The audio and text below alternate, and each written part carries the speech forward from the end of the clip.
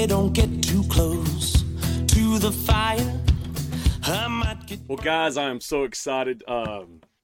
Joining us right now, he is an amazing songwriter, and I've been so looking forward to talking to you, Mr. Terry McBride. Thank you for giving us some of your time today. Hey, Brett, it's a pleasure to see you and to meet you. Thanks for having me on. My boots are squeaking. I just came in from the snow. I can hear this through my, I've got these sort of Ugg boots to try to get out in the snow. Are you in Nashville or Texas? Yeah, I'm just outside of Nashville. Oh, okay. So we got about 7 inches of snow on the ground, which is crazy for us. Here it never sticks around. This is the third day of it. So it's been pretending like I'm living in Jackson Hole, Wyoming or something at the moment, because it's we don't have the elevation, but it's a lot of snow for us here. Oh, it is. I've been keeping up. I'm supposed to be in Nashville next Thursday and Friday, so I hope it'll be gone by then, though. Yeah, it will be. We're going to get another blast tomorrow, and then it'll warm up a little bit next week. But y'all are getting more? Yeah, we have ice and snow coming tomorrow.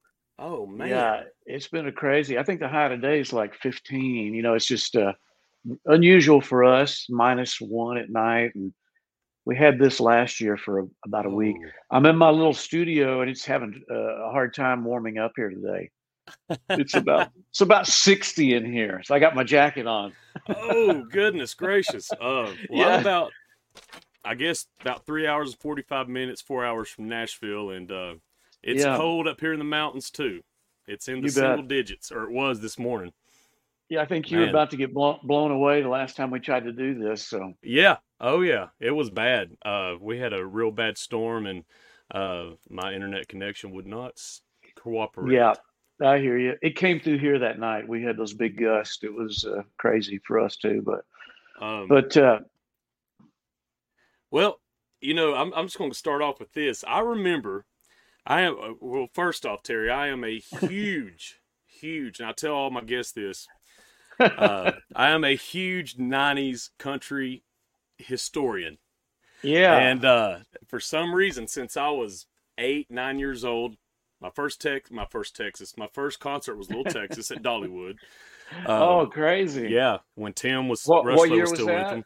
That would have been 91, 92. Oh, wow, right at the beginning of all that good stuff. Oh, yeah. And I used to collect tapes and CDs, and I knew everything. So the first thing I wanted to jump into, just to show you my fandom of 90s country and why I even do this podcast, is I bought the album or the tape. I still call them albums and records, but sure. I bought Hurry Sundown. Oh, man. And I wore it out. Oh, man. Oh, yeah. And, that was about 93. Yep. Yeah, so you're just a little bit older then, but yeah, man, I remember that record well. I think I have a copy too somewhere. I'll have to look. I'd hope you would. I don't throw much out, but I have a little place where I store all of my stuff that my wife doesn't want at our house. So yeah, it works out really well. It's kept our marriage going, and I can also work out of here. I can record and do vocals and things. And rehearse here. It's a great space. The band, some of the guys come in. One of our partners, Ray, is from out in Phoenix. So if we do something in Nashville, he comes and stays a day, especially recording and things like that. So it's a good space, and it's a good place to keep all that stuff. I have a lot of that from the 90s as well, posters and some good stuff as well. Let me ask you, do you still do you ever play Love on the Loose still live? Oh, every night. That's good. Yeah, even solo shows, I'll do that. Okay. Usually kind of kick off the set sometime. It's just a fun, good up-tempo song, Oh, yeah, that's cool. I wanted to get that out of the way, just let you know. Appreciate that, those sales going all the way back. Oh, yeah, yeah, definitely. Well, I am also a huge, huge fan of songwriting, and so looking at your list of songs that you have written and cut by other artists, it's astounding. But I want to know, as we get into this, tell me about your friendship with Ronnie Dunn. I saw a lot of co-writes with Ronnie. I thought it's pretty cool.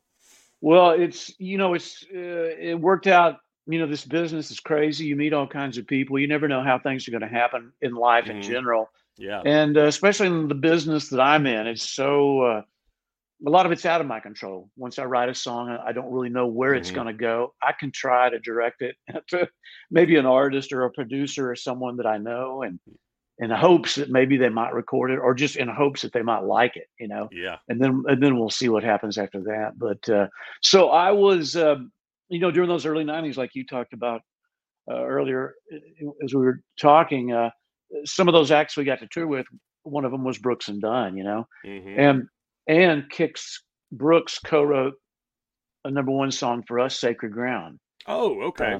Yeah, he's the co-writer on that song. So I actually met Kix before I knew Ronnie. Oh, I met Kix at the #1 party for Sacred Ground, which was a great way to meet a guy. I mean, we were all high-fiving. It was a fun event, and Kix is a great guy, and has been a dear friend to me as well. He's just as solid as they come. We've done a lot of things together, Ronnie and Kix and I, hunting, racing cars, fun guy stuff and guy trips, and we did a lot of that over the years. So Kix was just great. At the end of the night, on the road with those guys, I'd go over and hang with Kix sometimes too, just to get caught up. Okay, good deal. Because I like him, just as a person. He's been a friend for a long time.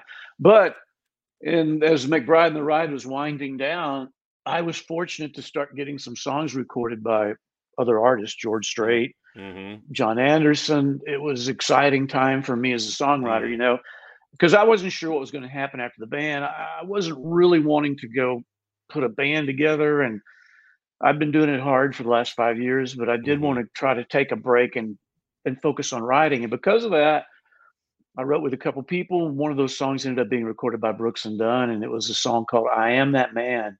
It was a single on the Borderline album. It was the follow-up to "My Maria." It was that era. Okay. So with that being said, I was over at the label one day. The guys were on Arista back then.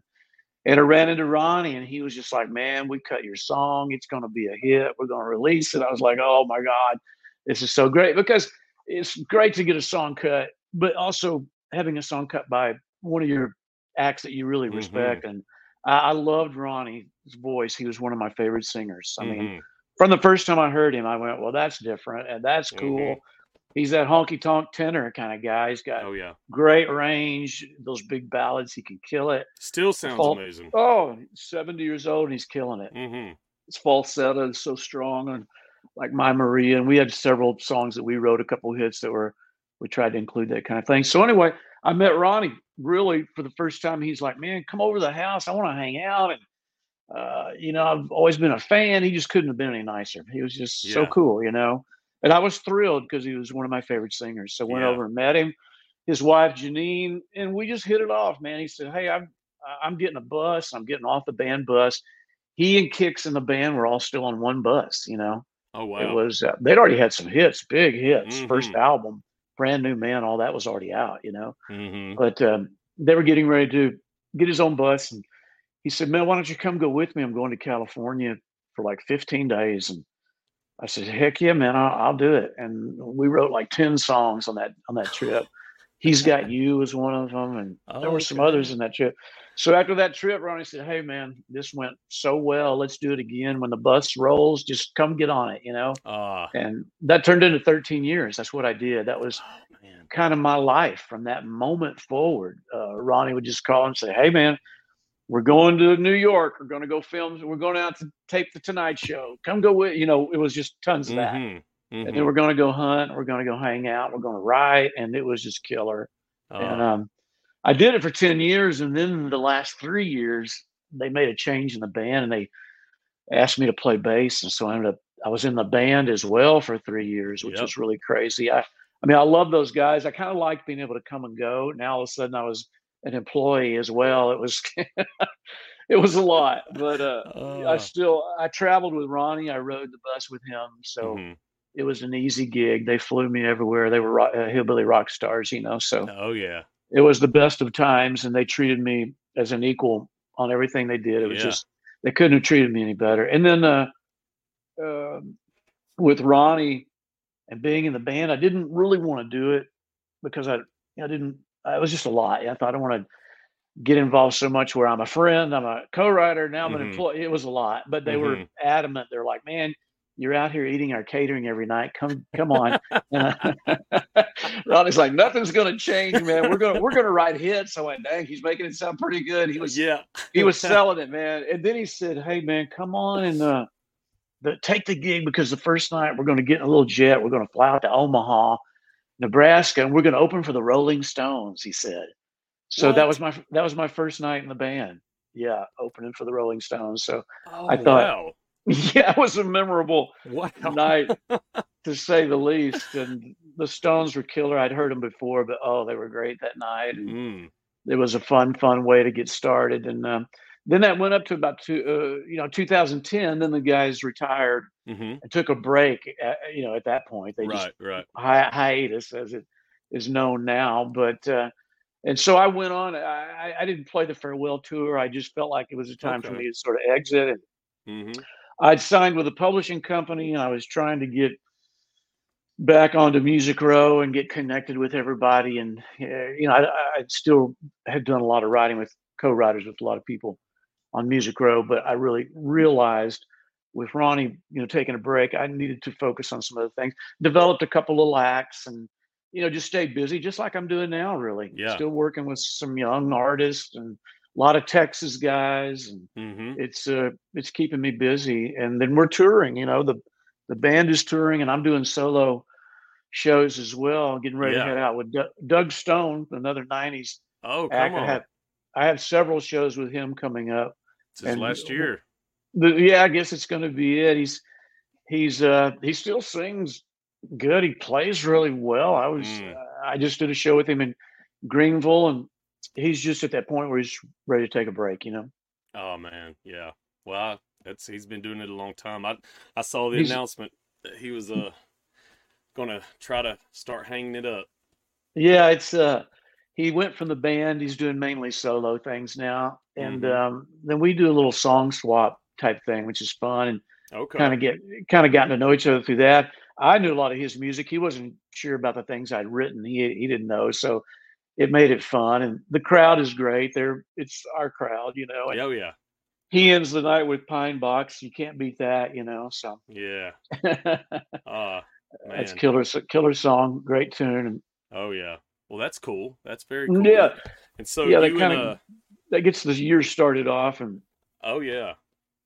Then we're going down to Austin, doing some cool stuff. I'm doing an event down there. I'm being inducted in the Texas Songwriter Hall of Fame. I see that. I was going to ask you about that. That's pretty incredible. Speaking of Ronnie, he's hosts that show, and so I'll be doing songs with him that night. Each inductee does 3 songs, and so it's going to be special because Ronnie's a part of it. Oh man, and I see that Jack Ingram, John Randall, Ruthie Foster, and Eric Johnson. I am not familiar with Eric or Ruthie, I don't think. Well, if you ever played Guitar Hero as a kid, you might have heard the Cliffs of Dover. That was that's Eric Johnson. Okay. A lot of kids, a lot of people don't realize, might not know who he is. I mean, of course I do and have growing up in Austin forever, but he's a guitar hero. He's that album alone, he's a Grammy winning, world class guitar player. Well, thank you for clarifying. I saw Post Malone talking about him the other day because he learned to play guitar from Guitar Hero, Post Malone. I did not know that. Yeah, that's what's inspired him to play guitar. And so he said, if I could ever get to the point someday where maybe I could learn the Cliffs of Dover, he said. I thought that's pretty cool, So Eric has touched a lot of people. Ruthie is an amazing artist that I didn't know a lot about because I've been gone from Austin for a lot of years. So she's really sort of a mainstay there, very respected. People love her, and you can see why when you check out her music and see what she's done. So it's a interesting cast. I've known Jack forever. He recorded a song of mine early on. I was always a fan of his. And John I've known and written with over the years. And it's going to be fun. Texas is that's where I was born and raised and lived Yeah. there until 91, and Mm-hmm. and now I go back all the time. Our Oh, music is do you? still accepted there. Our new music even is done well. We get a little airplay. I've had a couple hits on the Red Dirt charts, which is Yeah. fun, and then I've had some hits with other artists, Josh Ward, and Oh, um, yeah. I know who that is. a lot of these younger artists. There's tons of them. A couple of them I haven't even met that have recorded my songs. But there's What a whole world going on down there. that that brings me to this. The they call it. What do they call it? The did you say red dirt Yeah, country? Yeah, Red Dirt chart. That's red actually a dirt. chart, Yeah, it's its and own. Red Dirt. Yeah. Yeah, it's huge. Oh yeah. I mean, and it's pretty much just Texas, correct? Well, now Or is it Oklahoma? it's become a little more regional. It's Okay, always kind of been Oklahoma, but it's okay. also New Mexico and Kansas, Oh, uh, okay. and California. They even have reporting stations in all of those states Oh, for just the Red Dirt chart. Yeah. oh, wow. It Yeah. has expanded beyond Texas, but with acts like Cody was Uh-huh. really one of those guys. But way before Cody, it was Pat Green, it was Robert Earl Mm-hmm. Keen. When Mm-hmm. I was a kid, it was Jerry Jeff Walker. Willie Nelson was living in Austin. It was pretty mind blowing. Rusty Weir, Gary P. Nunn, Ray Wiley Hubbard. The list goes on and on. The outlaw movement was exploding when I was in high school in the 70s. Mm. So I grew up 60 miles down the road, and it was an exciting time to be a musician. I was in a band in high school, and we were playing all of those songs from Jerry Jeff off of that Viva Terlingua record. Those songs were like hits in Texas. And Wow. it was a fun time. It's Were y'all playing in Austin a lot in high school, or you? Or, we weren't doing Austin a lot, although we did play there. We were going to A&M, yeah. Bryan College Station, doing like frat parties and things like that. Mm-hmm. I was a freshman in high school, and these guys were older. They were like seniors, and freshmen in college. Oh, But wow. they were wildly popular, very popular. Real traditional country. It was all fair and young. Ray Price, Oh, wow. tons of Johnny Bush, because Johnny Bush was king in Texas in the 70s. He was and Gary Stewart and all that great stuff. It was just the Texas. It was whatever you could two-step to. Tons of Yeah. shuffles, a little bit of, as things progressed, a little bit of ZZ Top and things like that. For some rock and roll stuff. Man, you cut your teeth. You learned from. I mean, you did. You cut your teeth on some good stuff. You got a lot of education just by being in that environment, I'm sure. Well, I did. I was fortunate to be in a band with these guys. We were all friends, but they were all really good musicians. Mm. Especially our steel guitar player, who also played guitar. He was one of those brainy steel guitar guys, almost a mathematician. It's a crazy Yeah. instrument.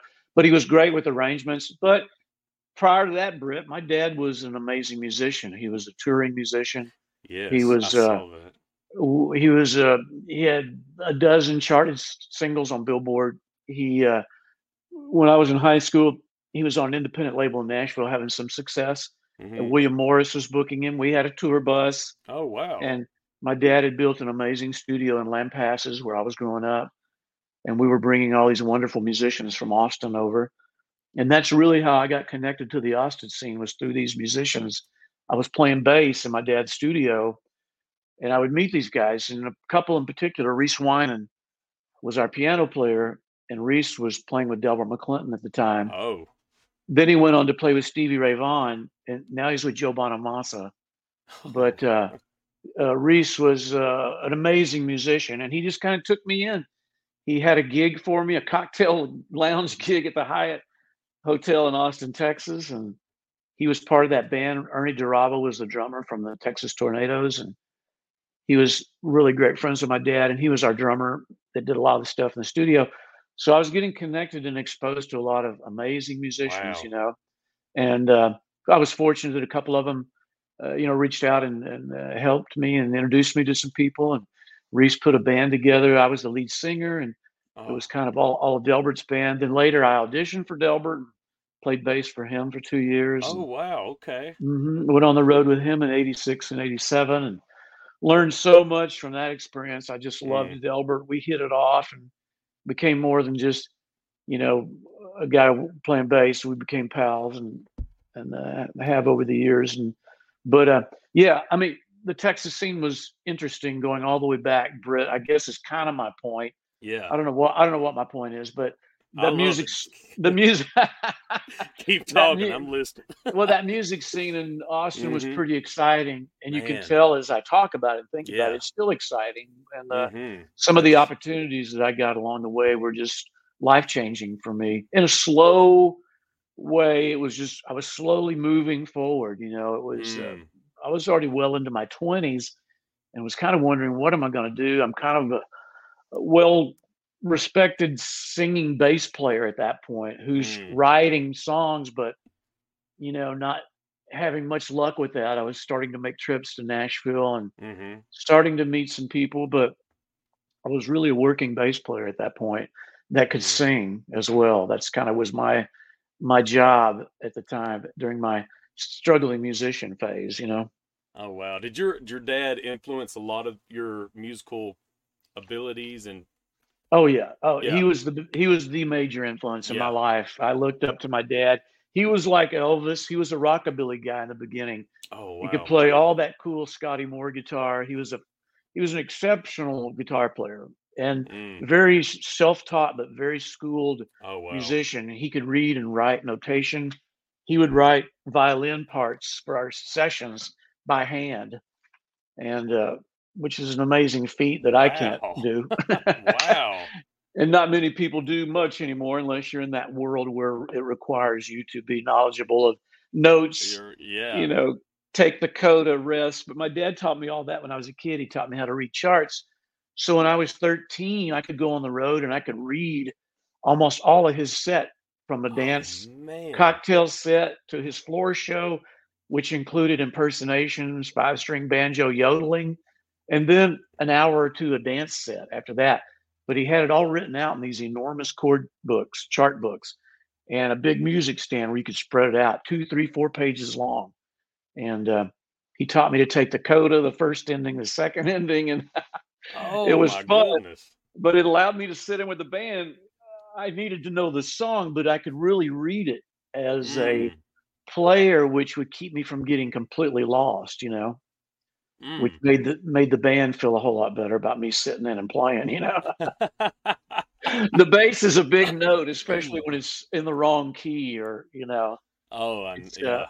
It's a big, big note. I mean, it's you need to be on and you need to know what you're doing. It's a simple instrument, and that's the way my dad taught me to kind of play it. Keep it simple. He was the guitar player. I was the guitar player. My dad gave me a guitar when I was 9, but then when I was about 11, 12, he started grooming me to be his bass player. Is what he was. Yeah, Okay. he said, "You want to play? Here's what I need. You know, I'm going to need a bass player. They're hard to find, especially one that can sing." You know, he was already Boy, isn't telling that me. the truth? Yeah, Wow, he's like, it "Here's is. how it's going to be." I went, Man. "Okay, I'm going to work at it," because that's what I wanted to do when I was a kid. I just wanted. When you're young like that, you look up to your dad. You want to be in his band, you know. Oh man, that blows my mind. I don't know if you know this guy or not. I just thought of him because he's the first person I used to play with him all the time. But I feel like he does know you. His name's Tom Ryan. He's from Athens, Georgia, but he's a bass player and singer. And Tom Ryan. He traveled for years with a lot of artists in Nashville. But I feel like I bet I've run into him somewhere along the way. Oh, yeah. So when you said it's hard to find a bass player, it's especially one that can sing, and sing harmonies. Yeah, that's what I did a lot of that. Learned through my dad, and then started out in church. I was in the choir, you know, learned how to sing and read a little bit of music, and then that was my first stage, I guess, the church. You know, it's a pretty good crowd, built-in audience every Sunday. So that was a lot of fun. And then my dad really he wasn't crazy about me being a musician, which was kind of a strange thing when I was young. It was a struggle for him. Right. You know, he had a lot of success, but no one really knows who he is. That's kind of the music business and one side of it, you know. An extremely talented guy, very respected and very knowledgeable kind of guy. He really ran the studio. He could conduct, and he was a really sharp guy. Very serious. So when it came to me being in the band, I was young, ready to do whatever, but I'm also working for my dad, so Yeah. I had to reel it in to some degree. I also drove the bus a lot, so I had responsibilities as a young guy out of high school. My dad, Oh, wow.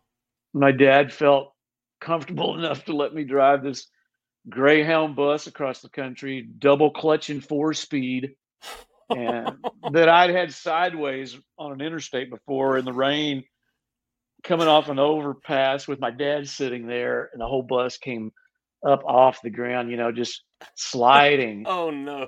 Yeah, we shifted fourth to third, and the whole bus went sideways on us. And my dad was yelling, "Hold it in the road, son!" I remember distinctly to this day him yelling, "Hold it in the road, son!" And somehow I did, Britt, without taking out. It was early in the morning. Oh, no. A lot of traffic yet, and when you shift down, it's almost like braking, especially when the road is wet like that. Oh, man. Big Before concrete. CDLs. Yeah. Well, it was privately owned. I didn't have to have. Oh, one, that's see? yeah. Okay. It's a private owned coach. You can drive it like a motorhome. You Oh, have man. you can have your grandma in there driving if you want. Which I'm surprised we did. We had a couple drivers that my grandmother would have been a better driver. I can tell you that. Did your father?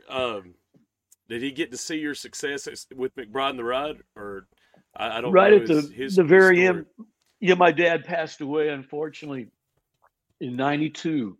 Right as our career was taking off. My dad was diagnosed with a rare form of brain cancer, which is just sad. To even say it is sad, let alone for a guy who passed away at 54. Oh, wow. Now that I'm 65, it's really shocking how short my father's life was. But he did. We were able. My dad was already having treatment, and he was in a bad way, but he made it out to the show. It was I think it's called Dance Across Texas in Austin, at the height of our sort of like 92, and the stations there in Austin had just been wearing our songs out. They were just great. They were a big old FM station there, in particular, Case 101. It's still there today, and KVET. They just played the heck out of our songs. So we had them lined up and packed the place, and my dad was amazed. He had also come to Dallas. We had played an amphitheater with the Judds. We were out on we were on tour with the Judds in '91. Were you really? Oh yeah, we did tons of dates. We had the same manager. So when we got signed, and we signed to Ken, our manager, the first thing he did was put us on tour with the Judds. Was that their farewell tour? Yeah, it was right before the farewell tour. Oh, then wow. we did a lot of the farewell tour as well. Then we did a lot of Winona solo tour. That first record that was the very first single that was skyrocketed. we became close, or I did, with Winona, and spent some time with her and her mom back in the day. Huge fan. They were great. I mean, they had a great band. Their production, everything was very. You imagine, I'd come from Delbert R&B world to club band guy to this huge stage with all this production. And, it was amazing. I mean, I had a good taste of it with Delbert. We were on tour with Huey Lewis in 1986. We did the 4 tour with Huey Lewis at Tower of Power, right on the heels of Back to the Future and all that. So Huey was a massive pop rock star during that period, all arenas, and it was wonderful. And Delbert exposed me to a lot of wonderful things, and touring, and like a master class of how to rock the house every night. You can't beat that. I bet you could learn a lot just by watching Delbert's stage. Show, he's a pro. He's a pro, and he's a serious guy, and he's also a great songwriter. So I had that as well going for me, and learning from a guy who had written some of my favorite songs. It was a great experience, to say the least. But all that adds up. I left Delbert because I was frustrated. I loved Delbert. I loved that gig. I could have just stayed there, Yeah. But I knew in my gut I wanted to do more than just be a bass player. There's nothing wrong with that. If you've got the right gig and you're happy, then you can't put a price on that. Right. but for me, I was writing these songs, and I wanted to try and start writing more. I wanted to focus Mm-hmm. on it. I also wanted to clean my act up. I was, I've been drinking a lot, and Mm-hmm. I was spiraling sort of down into a place I didn't want to be. So I took a break from all that. I got sober, and I started writing these songs. And man, shortly into that, not knowing what I was going to do phase, my drummer friend from Delbert said, "Man, this guy Bill Carter's putting a band together, and he's looking for a bass player. You should go audition because I'm going to go. I'm going to play drums." I went and auditioned. I got the gig, and Bill and his wife Ruth Ellsworth had been writing songs and getting them recorded by Stevie Ray Vaughan. Uh-huh. They wrote Crossfire, Oh. Willie the Wimp, and his Cadillac Coffin, Oh. Fabulous Thunderbirds, and so I got the gig. So we left Austin, Texas, and hit the road opening for Stevie Ray Vaughan all the way to New York City and back. And during that tour, I played some of my home demos for Bill, and then I met Ruth. When we get off that tour, they're like, "Let's start writing." I went to their house. We started writing. We started recording, and then we made our first trip to Nashville, and that's how I got signed from Oh.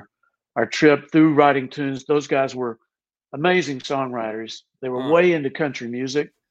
They really liked my little country voice, and we just started writing songs around it. "Can I Count on You?" Mm-hmm. Same Old Star, that whole "Burning Up the Road."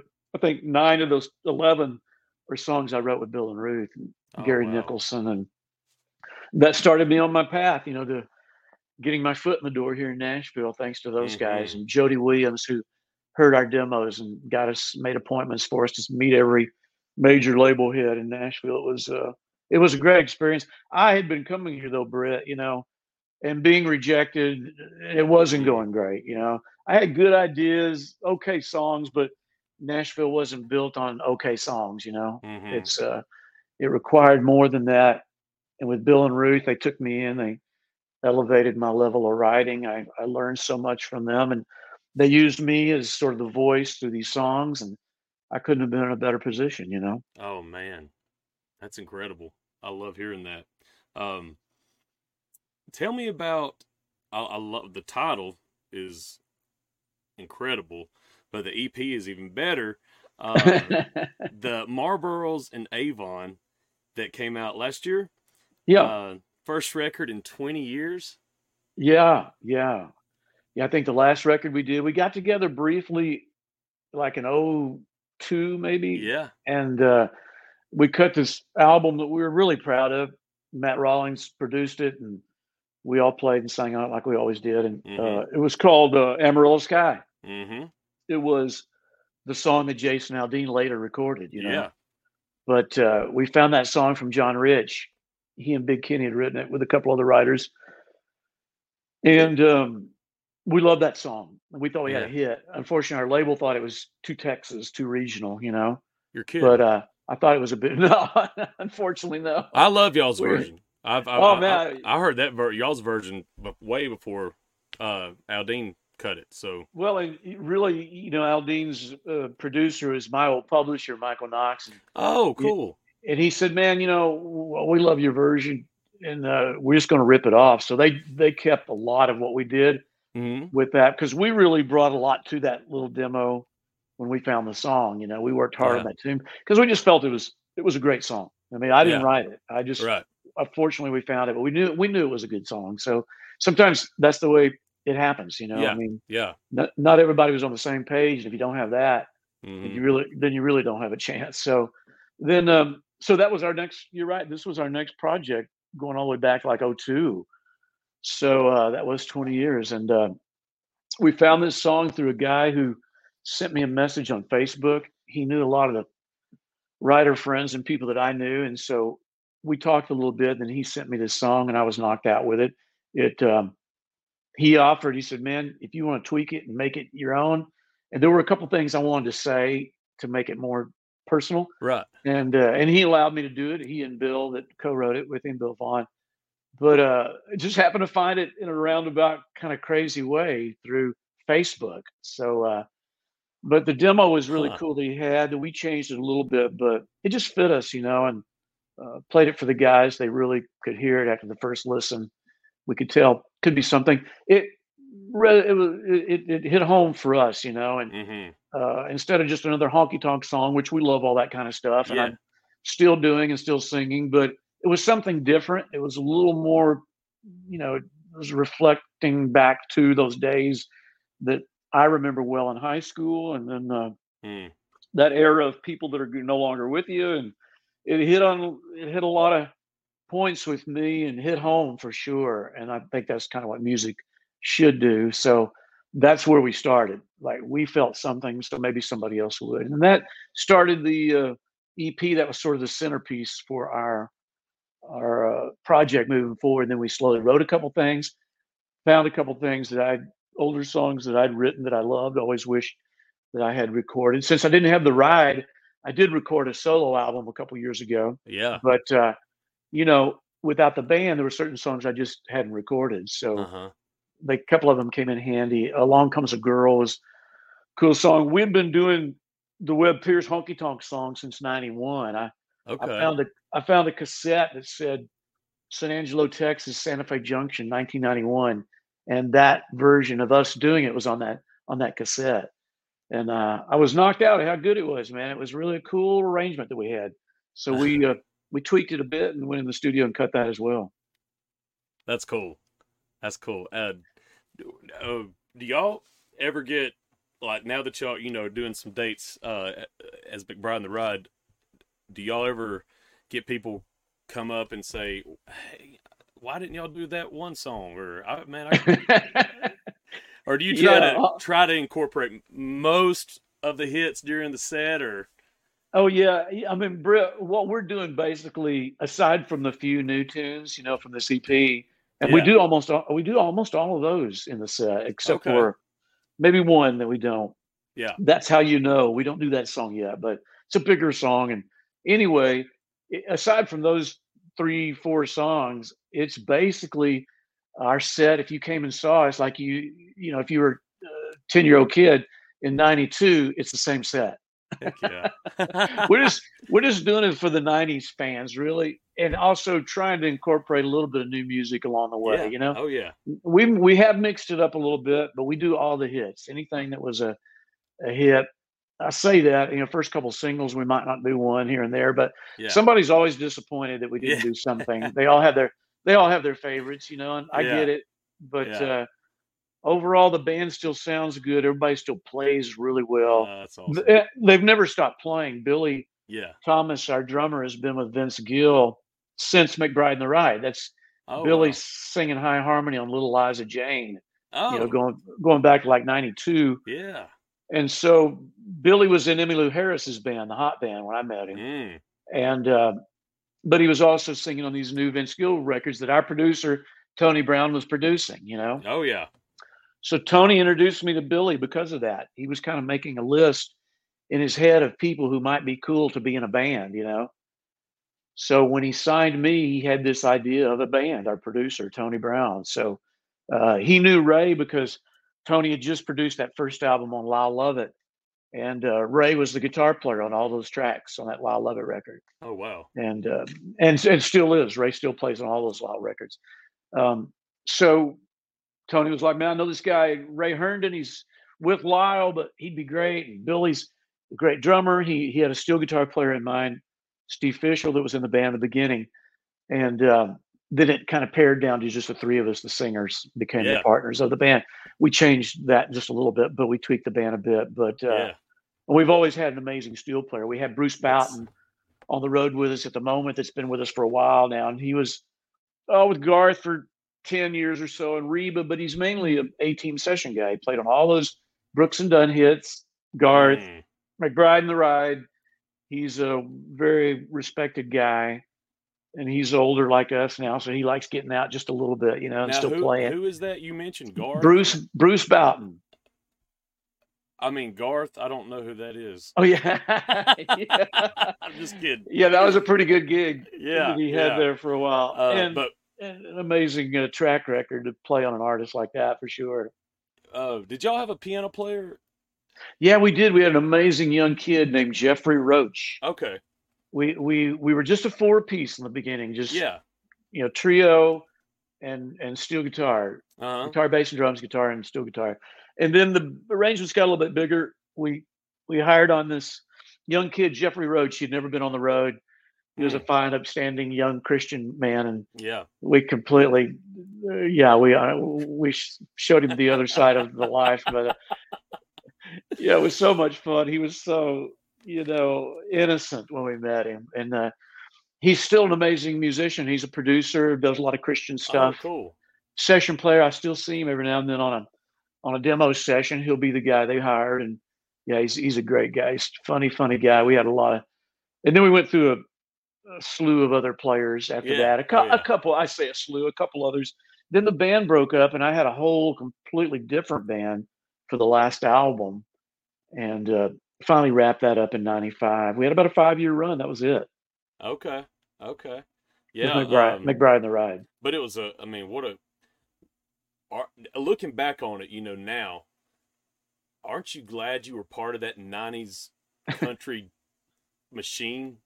I mean, it's like its own genre. Yeah. I mean, it's crazy.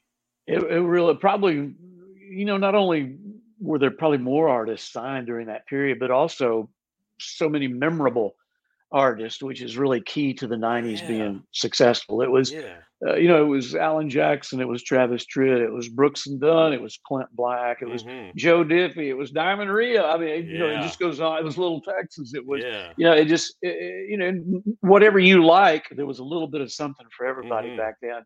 And, really, even what we were doing, we were just bringing our sort of traditional country, arrangements to our sort of modern day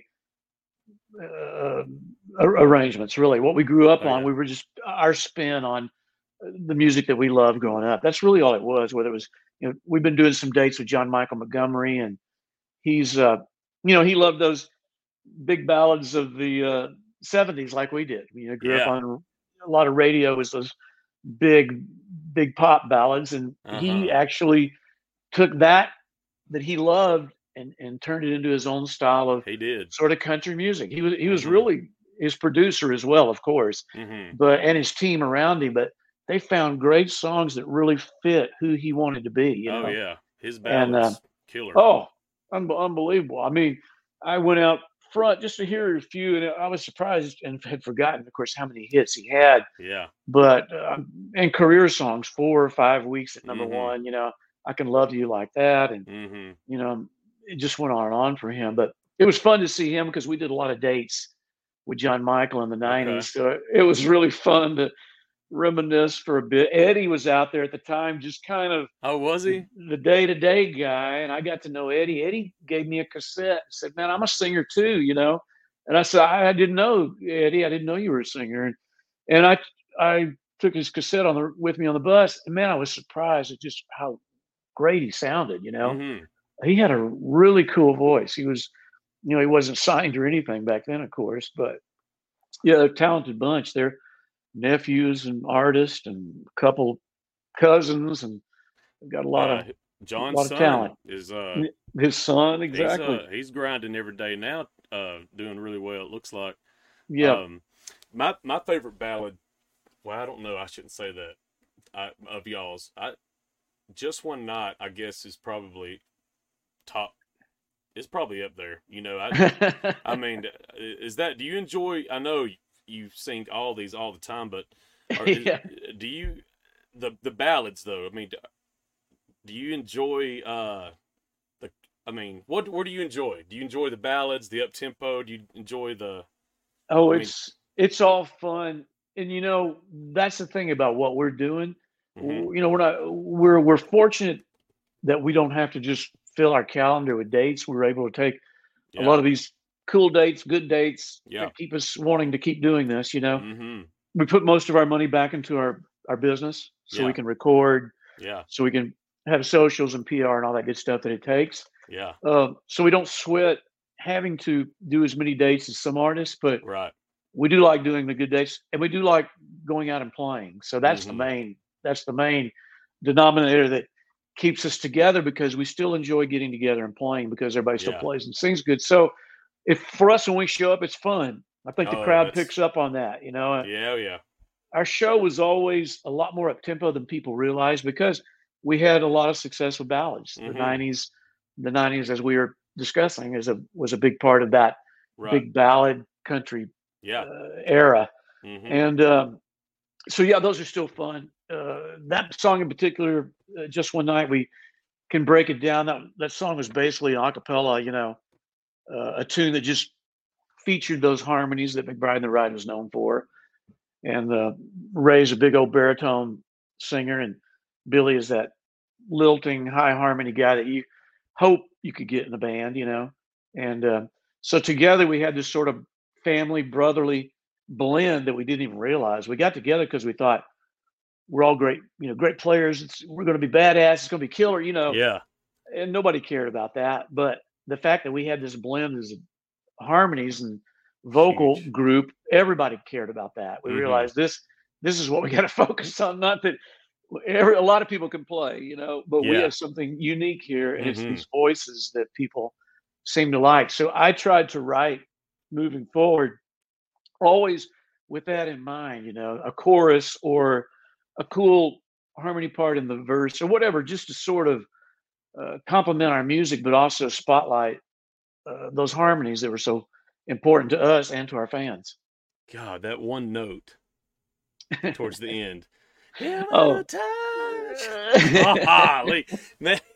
Yeah, and that song already starts out high, but a lot of the '90s we modulated several. We had 2 hits. Can I Count on You? Going Out of My Mind. Those both modulate. Right. That's right. But that was a big deal in the '90s. A big dramatic mod. Oh man, take it up a whole step as if it wasn't high already. But Lord, do y'all still play it? Do y'all still modulate live or? Oh yeah, we're still in the same key. Still do it. Oh yeah, my we don't even tune down. We're still. I love it. We're punishing ourselves out there. We're forcing ourselves to be decent, but you are. I've watched some videos of I've watched some solo dates of yours, and you're killing it. You're like John Barry. John Barry can still sing like nobody's business, and so can T. Graham Brown. I mean, but you're right there with them, Terry. You do. Your voice is I feel like it just gets better and better. It's like a fine wine. Oh, Britt, I appreciate that, man. Those guys are excellent singers, so I really appreciate that. T. Graham is so soulful, man. He bears down and still sings so good. But you're right, John. I saw him. I think it was a couple years ago. It was it was a country music cruise. Oh yeah. And I told him later. I just had to compliment him on just how good he sounded. He's just, we're all getting older, but I'm a lot wiser than I was when it comes to singing and taking care of myself. I've realized the importance of it. Yeah. You can get away with a lot when you're younger and take a lot of things for granted when you're younger. But if you're fortunate to stick around, then you have to kind of figure out how to do everything you like moving forward, and do it well. And singing is a big part of that. I have to take care of myself. I don't drink, so that's a big. I wouldn't have been able to do a lot of things if I continued, drinking like I would, especially at the rate and the way I like to drink, So I finally realized it. Unfortunately, it's not for me. I tried. I gave it all I could, and unfortunately survived and lived to tell the tales of whatever. I'm just so thankful the iPhone wasn't happening back then. My kids don't have to see me with my shirt off, acting crazy. And could you imagine you included that group of artists back then? If social media would have been around, it would have imploded a few careers for sure. Because we were having fun and getting away with whatever. Looking back though, it was pretty harmless. Most of it. Oh yeah, of course. It was, fans. Everybody wants to know, well, what was it like? It was a lot milder than you think, but the fans were so fantastic. I mean, we were proud of each and every one that we had, and boy, we had our good share of those loyal fans. And what's crazy, Britt, all these years later, they're still there. I mean, it's probably the most fun part of doing this for sure. For me, I'm a very hands-on type of person. I'm also like hearing and I like responding, and So the comments and what this music means to these fans has probably been the Oh, wow. sweetest part of it, you know? Mm. They can just really, melt your heart with some of these comments of what it means to them, or where they were when they heard that song, or when Oh, they were wow. with their mom and dad, and the stories go on, Mhm. and That's special. it's very touching. It really is, and it's just powerful. I have those feelings, Oh, yeah. with Yeah. Willie Nelson. If I Mm. see him or I'm around him, I'm giddy, because I'm a fan first and foremost, and Mhm. would never really be comfortable because I'm such a fan. I mean, Yeah. I, I had songwriters like that I was such a fan of. I could barely, contain myself and just relax and try to write something great.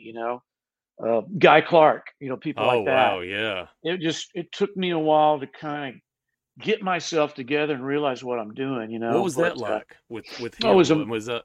was amazing, Britt, because I grew up.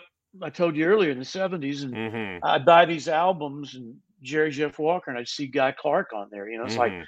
who is this guy, Guy Clark? It's Mhm. like 1975, 6, 7. I was a freshman in '74, so it's that period when I was in a band. I was making money, so I started buying records. If I wasn't putting new mag tires and wheels on my car or dual exhaust, I What'd was you have? buying. What car did you Well, my have? my very first car was a '72 Chevelle, Come on. and it was the Malibu, so it was really cool body. It was the last year of Oh, the muscle car look. yeah. It was a killer car.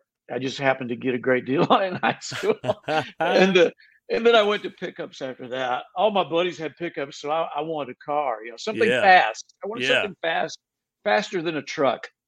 And then later, of course, I still have a truck, and I always have. But yeah, that '72 Chevelle. Later, I bought a '72 Super Sport with the 454 and the Cal induction Golly. hood. Oh, nobody would ride with me. I just was alone time. The girls, I have all girls. It was AC delete. It was just monster.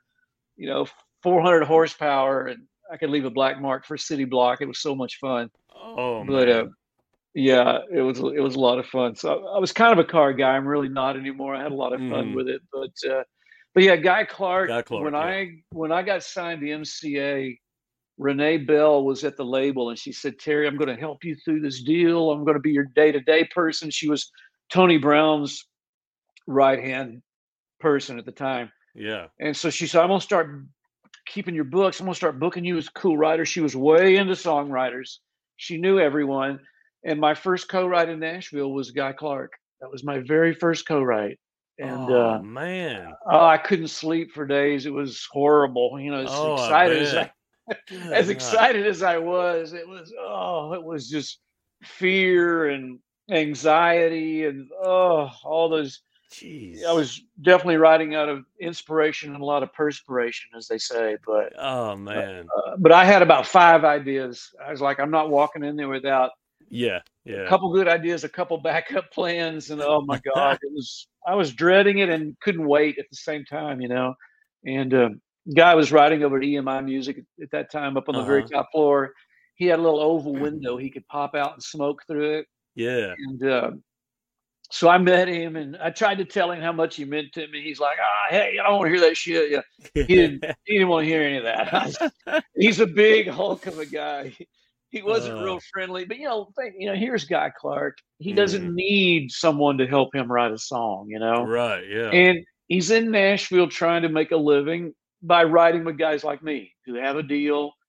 I just got signed to MCA. Mm. It's in his best interest that he write with a guy who's got a record deal. Right, yeah. Oh, He yeah. he doesn't know me. He's just going on the word of Renee Bell, and I know in her mind she was thinking Terry's from Texas, Guy is from Texas. I get it. Yeah. She was thinking it through, and it did make sense, but she had no idea how much he meant to me. But Mm. so anyway, I got in there and played him every idea. But he's like, "Man, I really like that first idea you said. Let's work on it." We worked on it. It really things loosened up, and he really made me feel good about hanging out and being there. And Yeah. I was so relieved. And then he said, "Hey, man, I think I want to take this home. I'd like to work on it a little bit."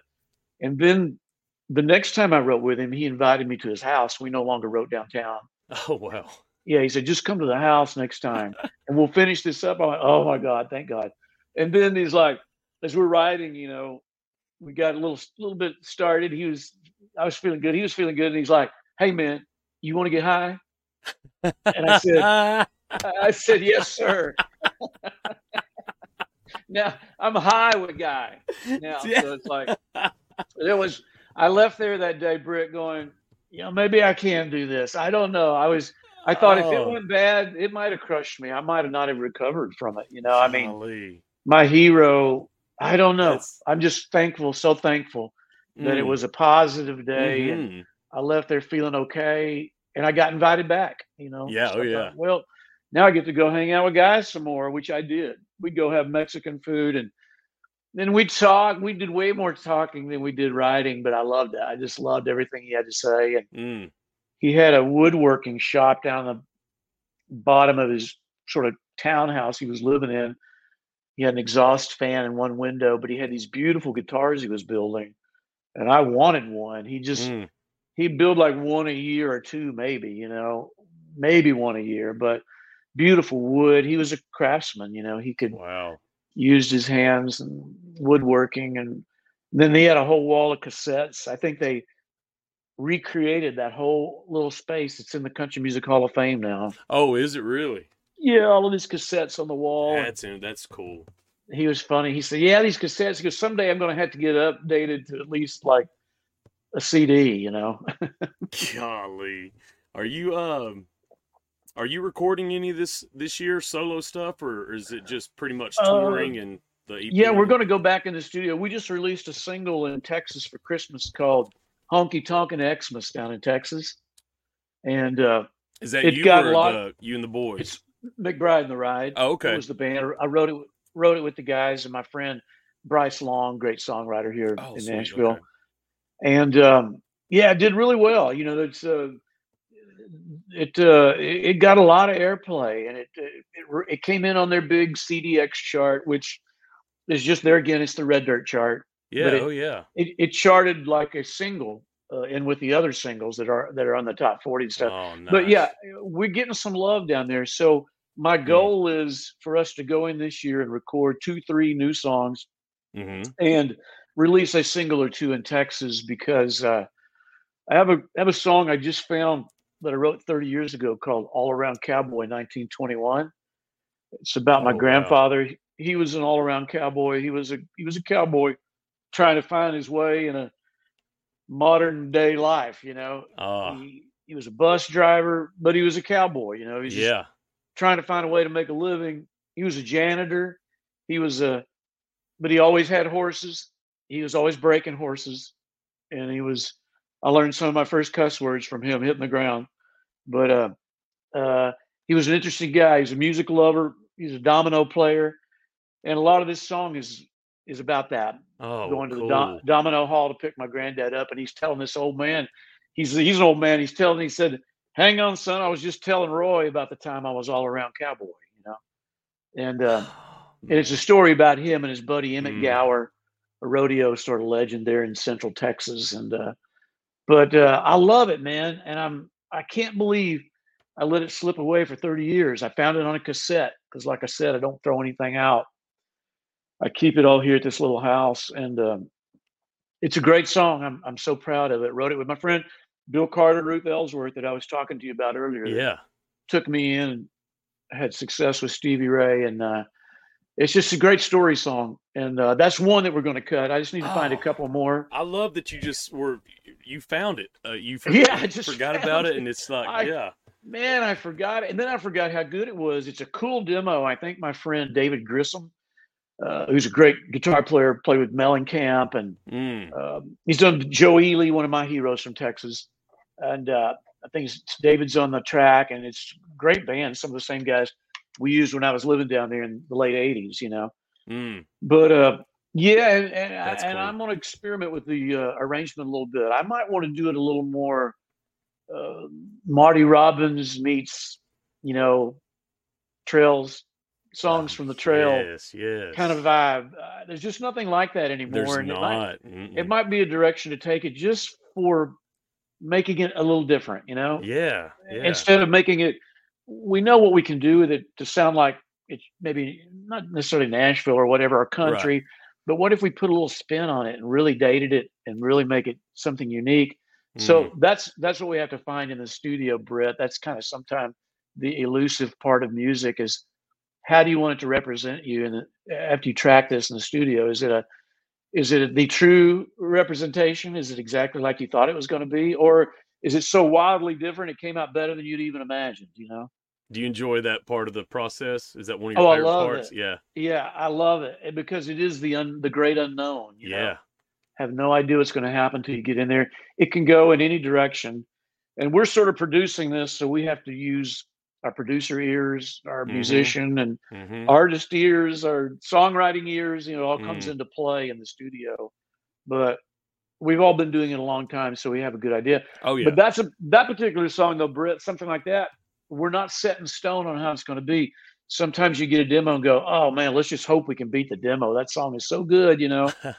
So it's up to us to make this song whatever we want it to be, and that's the fun part. We do a little pre-production usually, so we don't just sit in the studio and waste time. But we'll figure it out or as close to it as we can before we get there, and then have fun. But I'm excited about that. We cut that EP at Peter Frampton's studio. Okay.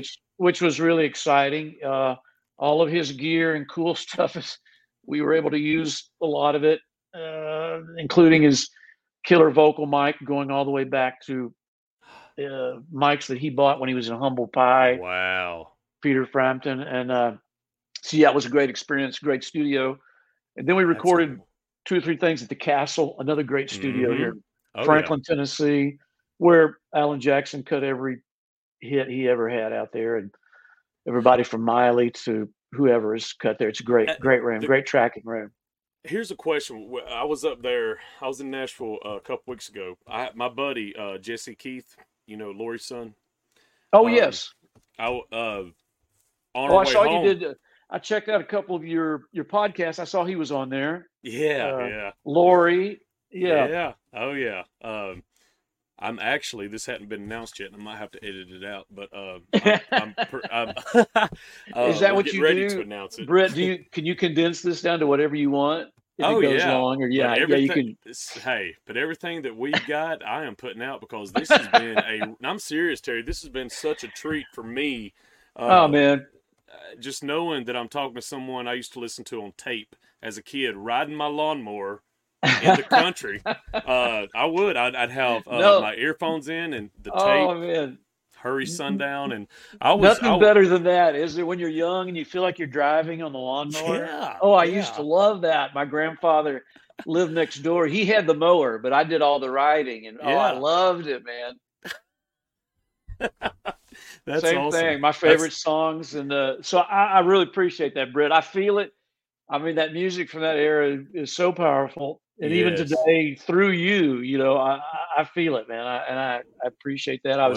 I was glad this worked out. I like, where we're coming from as far as your podcast. I mean, just your love for that era. That's the reason. I want to give a space for these stars from the 80s and 90s to let people know, hey, they're still touring. They're still making music, and so far it's going real good, but I'm excited. I was going to ask you, the castle you were talking about on our way home, I passed by it. It's on the I forget what highway it's 4-lane, but I see a big castle-looking thing on top of the hill. That's not the one, is it? No, but that's an interesting. Okay. Was that on 840, the loop? Yeah, so what I'm talking about. Yeah, that's where they have the Renaissance Festival every year. Oh, okay. Yeah, they used to. I think maybe it has run its course now. That's a privately owned home that a guy started building in high school, Britt. What? And now it's like a 7,000 square foot. I don't know how much square footage is in that home. It's a massive castle with the huge turrets and it's unbelievable. Yeah, it's on the cliff top right on 840 as you drive out of Franklin. Okay. This castle is every bit as interesting, totally different. It looks just like a castle, and it was built supposedly, and really they have it documented back to Al Capone built this castle as a as a getaway from Chicago when the heat was on. I guess he wanted a place to get away to. You're But kidding. That's no, oh I'm not wow. kidding. Yeah, I know Wow. and there's all kinds of history and things that trace it back to him. And now this family, I believe from Switzerland, have owned it forever. It's beautiful. It's on the Harpeth River. Oh, okay. It's on Old Hillsborough Road. It's a Oh, world okay. class. It's an amazing studio. Has a little studio A and B, a big tracking room that was probably once the living room. Mm-hmm. Uh, it's uh, it's not set up quite like a home. It does have the staircase in the tracking room going up to the second floor, which is interesting. Oh, But wow. it's a great studio. That's cool. It's kind of out in the country. It's kind of fun to get out, and record there. I live out here anyway, so it's great for me. But it's one of those studios our engineers suggested, and we thought, yeah, I've done a lot of work there. I filmed a series of unplugged from my album. I pulled like 3 or 4 songs off of that album, and I re-recorded them and turned it into an EP with my friends, a couple of my friends playing a guitar and fiddle, singing harmony, and I'm playing acoustic. But it's very unplugged, but really, really cool. A song of mine, "Love Me Some Texas," that's on there. And is that on? Is that available? Yeah, you can find it on my YouTube or wherever you want to go. You can find it on my TerryMcBridemusic.com. My website.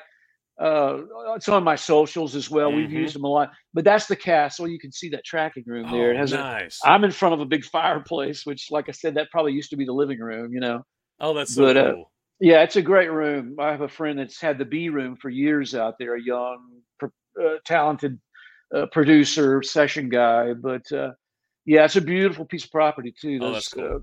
It's an amazing, amazing place. We'll be sure to include all your links and all that when the episode drops. Oh, thanks. But I have one more question, and I will be fit to be tied if I do not ask you about this. Me and Billy Dean had a big conversation about it, but one of my favorite, if not, it's probably my top 3 favorite movies of all time, is 8 Seconds. Man. And I love You'll Be Seeing That I'm Leaving. Do y'all still do y'all play that live? Or? Oh yeah. Okay. So did y'all get approached? Hey, we're coming out with a movie. We want y'all to record a song. Okay. That was it. We were on MCA, and Universal had the rights to the soundtrack. Okay. So it was up to them to do what they wanted to with it, and they wanted to get a lot of their acts, which they did. Vince Gill and I think Reba's in it, and she is. Yep. That soundtrack was amazing. But they came to us and said they sent me the script early on, and said, "Terry, read the script, and we wanted however we were set up that year. We were due for a single, and if I wrote a song that was a single, they would come with it. We had a single, and David Lee Murphy had a single. It's like Out with a Bang or whatever that song was. Maybe that was Just from that Once. soundtrack. Just Once. Oh, Just Once. That's the one from the single. Out with a Bang. That's probably his first single. The album. Yep. Yeah, you're right. That was his single from the soundtrack. You got to read the script. Yeah, they had the script to me. It was really interesting. I still have it. That is so cool. And then then they were like, "Don't even worry about writing a song based on the movie. We just need an up-tempo hit, for the soundtrack." And so all I had on the road with me in the back of the bus at that time was my bass. So I had sort of that little feat. I had that in my head. So I just wrote the beginning of that song on the bass. That's all I had. And I had those simple, no more crying. If I'm lying, then I'm dying. No more crying. I thought, that's simple enough. I love those inner rhymes, Yeah. And then slowly whittled away on the chorus. And then our producer for that soundtrack was Josh Leo, who had been producing Alabama and a lot of cool acts during that period. Oh, man. He was an LA guy that had played guitar on Betty Davis Eyes on that big hit. Okay. He was an interesting guy. I really liked him, and we hit it off. And first time we wrote that song together, No More Crying. And then we tracked it. It was going to be a single. And then they were like, "We'd like to have you guys in the movie. If you would do." I said, "Oh man, we got to be in the movie." And management fought us on it. They're like, that's going to take 2 or 3 days away from touring. I was like, oh my listen, goodness, this is important to me. I really want to do this for posterity or whatever, my legacy, whatever yeah. happens, I was almost a movie star, damn it, but, and I tell people all the time when they come and see us, we're in the movie 8 seconds for about 6 seconds, but I it know.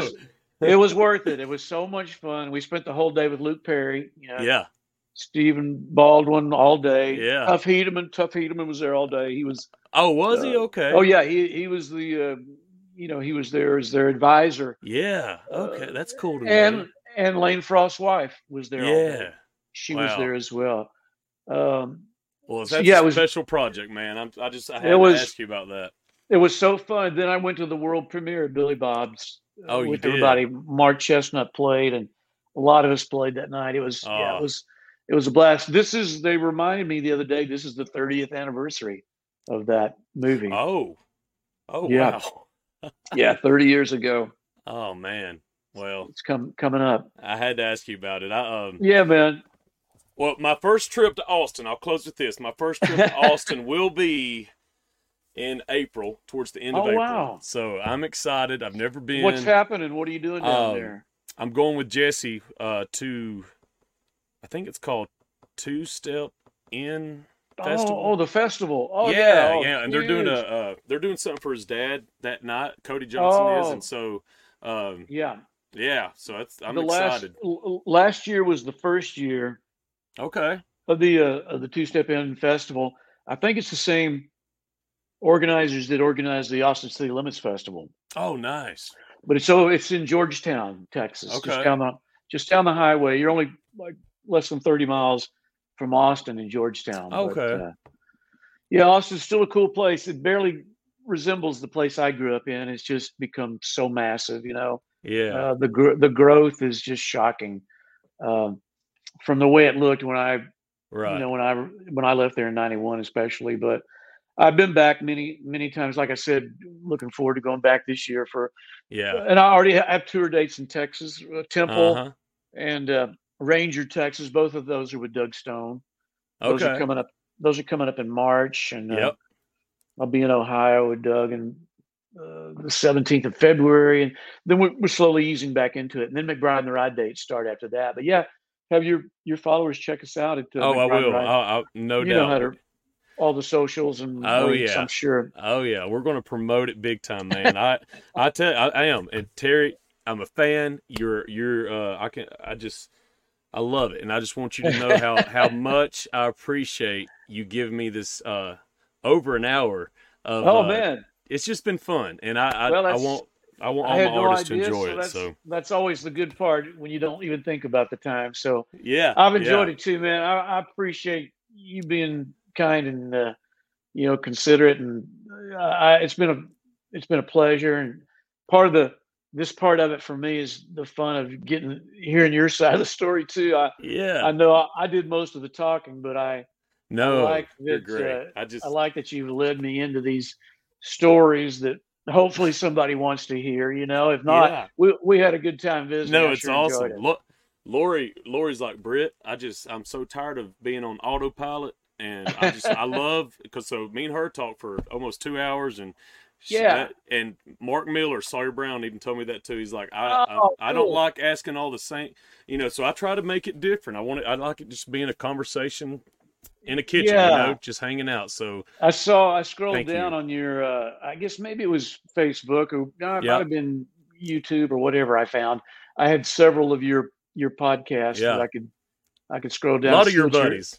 Yeah, man. No, absolutely. That's another great thing too. Yeah, we've run into so many people out here that we used to tour with, and it's fun. I mean, we're proud of what we're doing. So that's as long as we're doing it good like this, and people leave.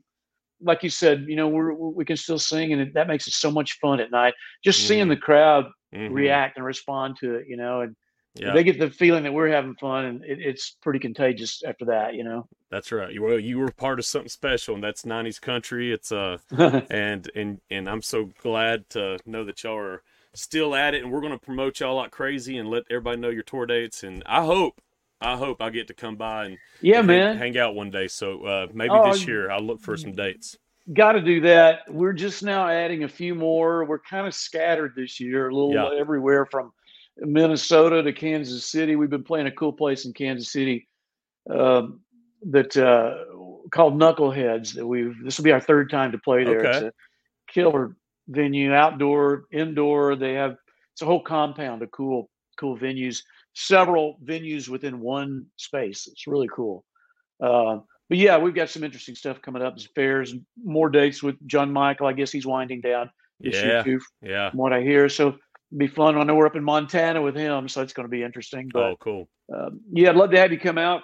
All your followers and listeners, come see us. We'd love to see you out there. Sir. Yes, sir. Well, thank you so much, and I'll see you soon. Cool. Thanks, Brett. It's been a pleasure, man. All right, Terry. Thank you. See ya. Bye-bye. Bye-bye.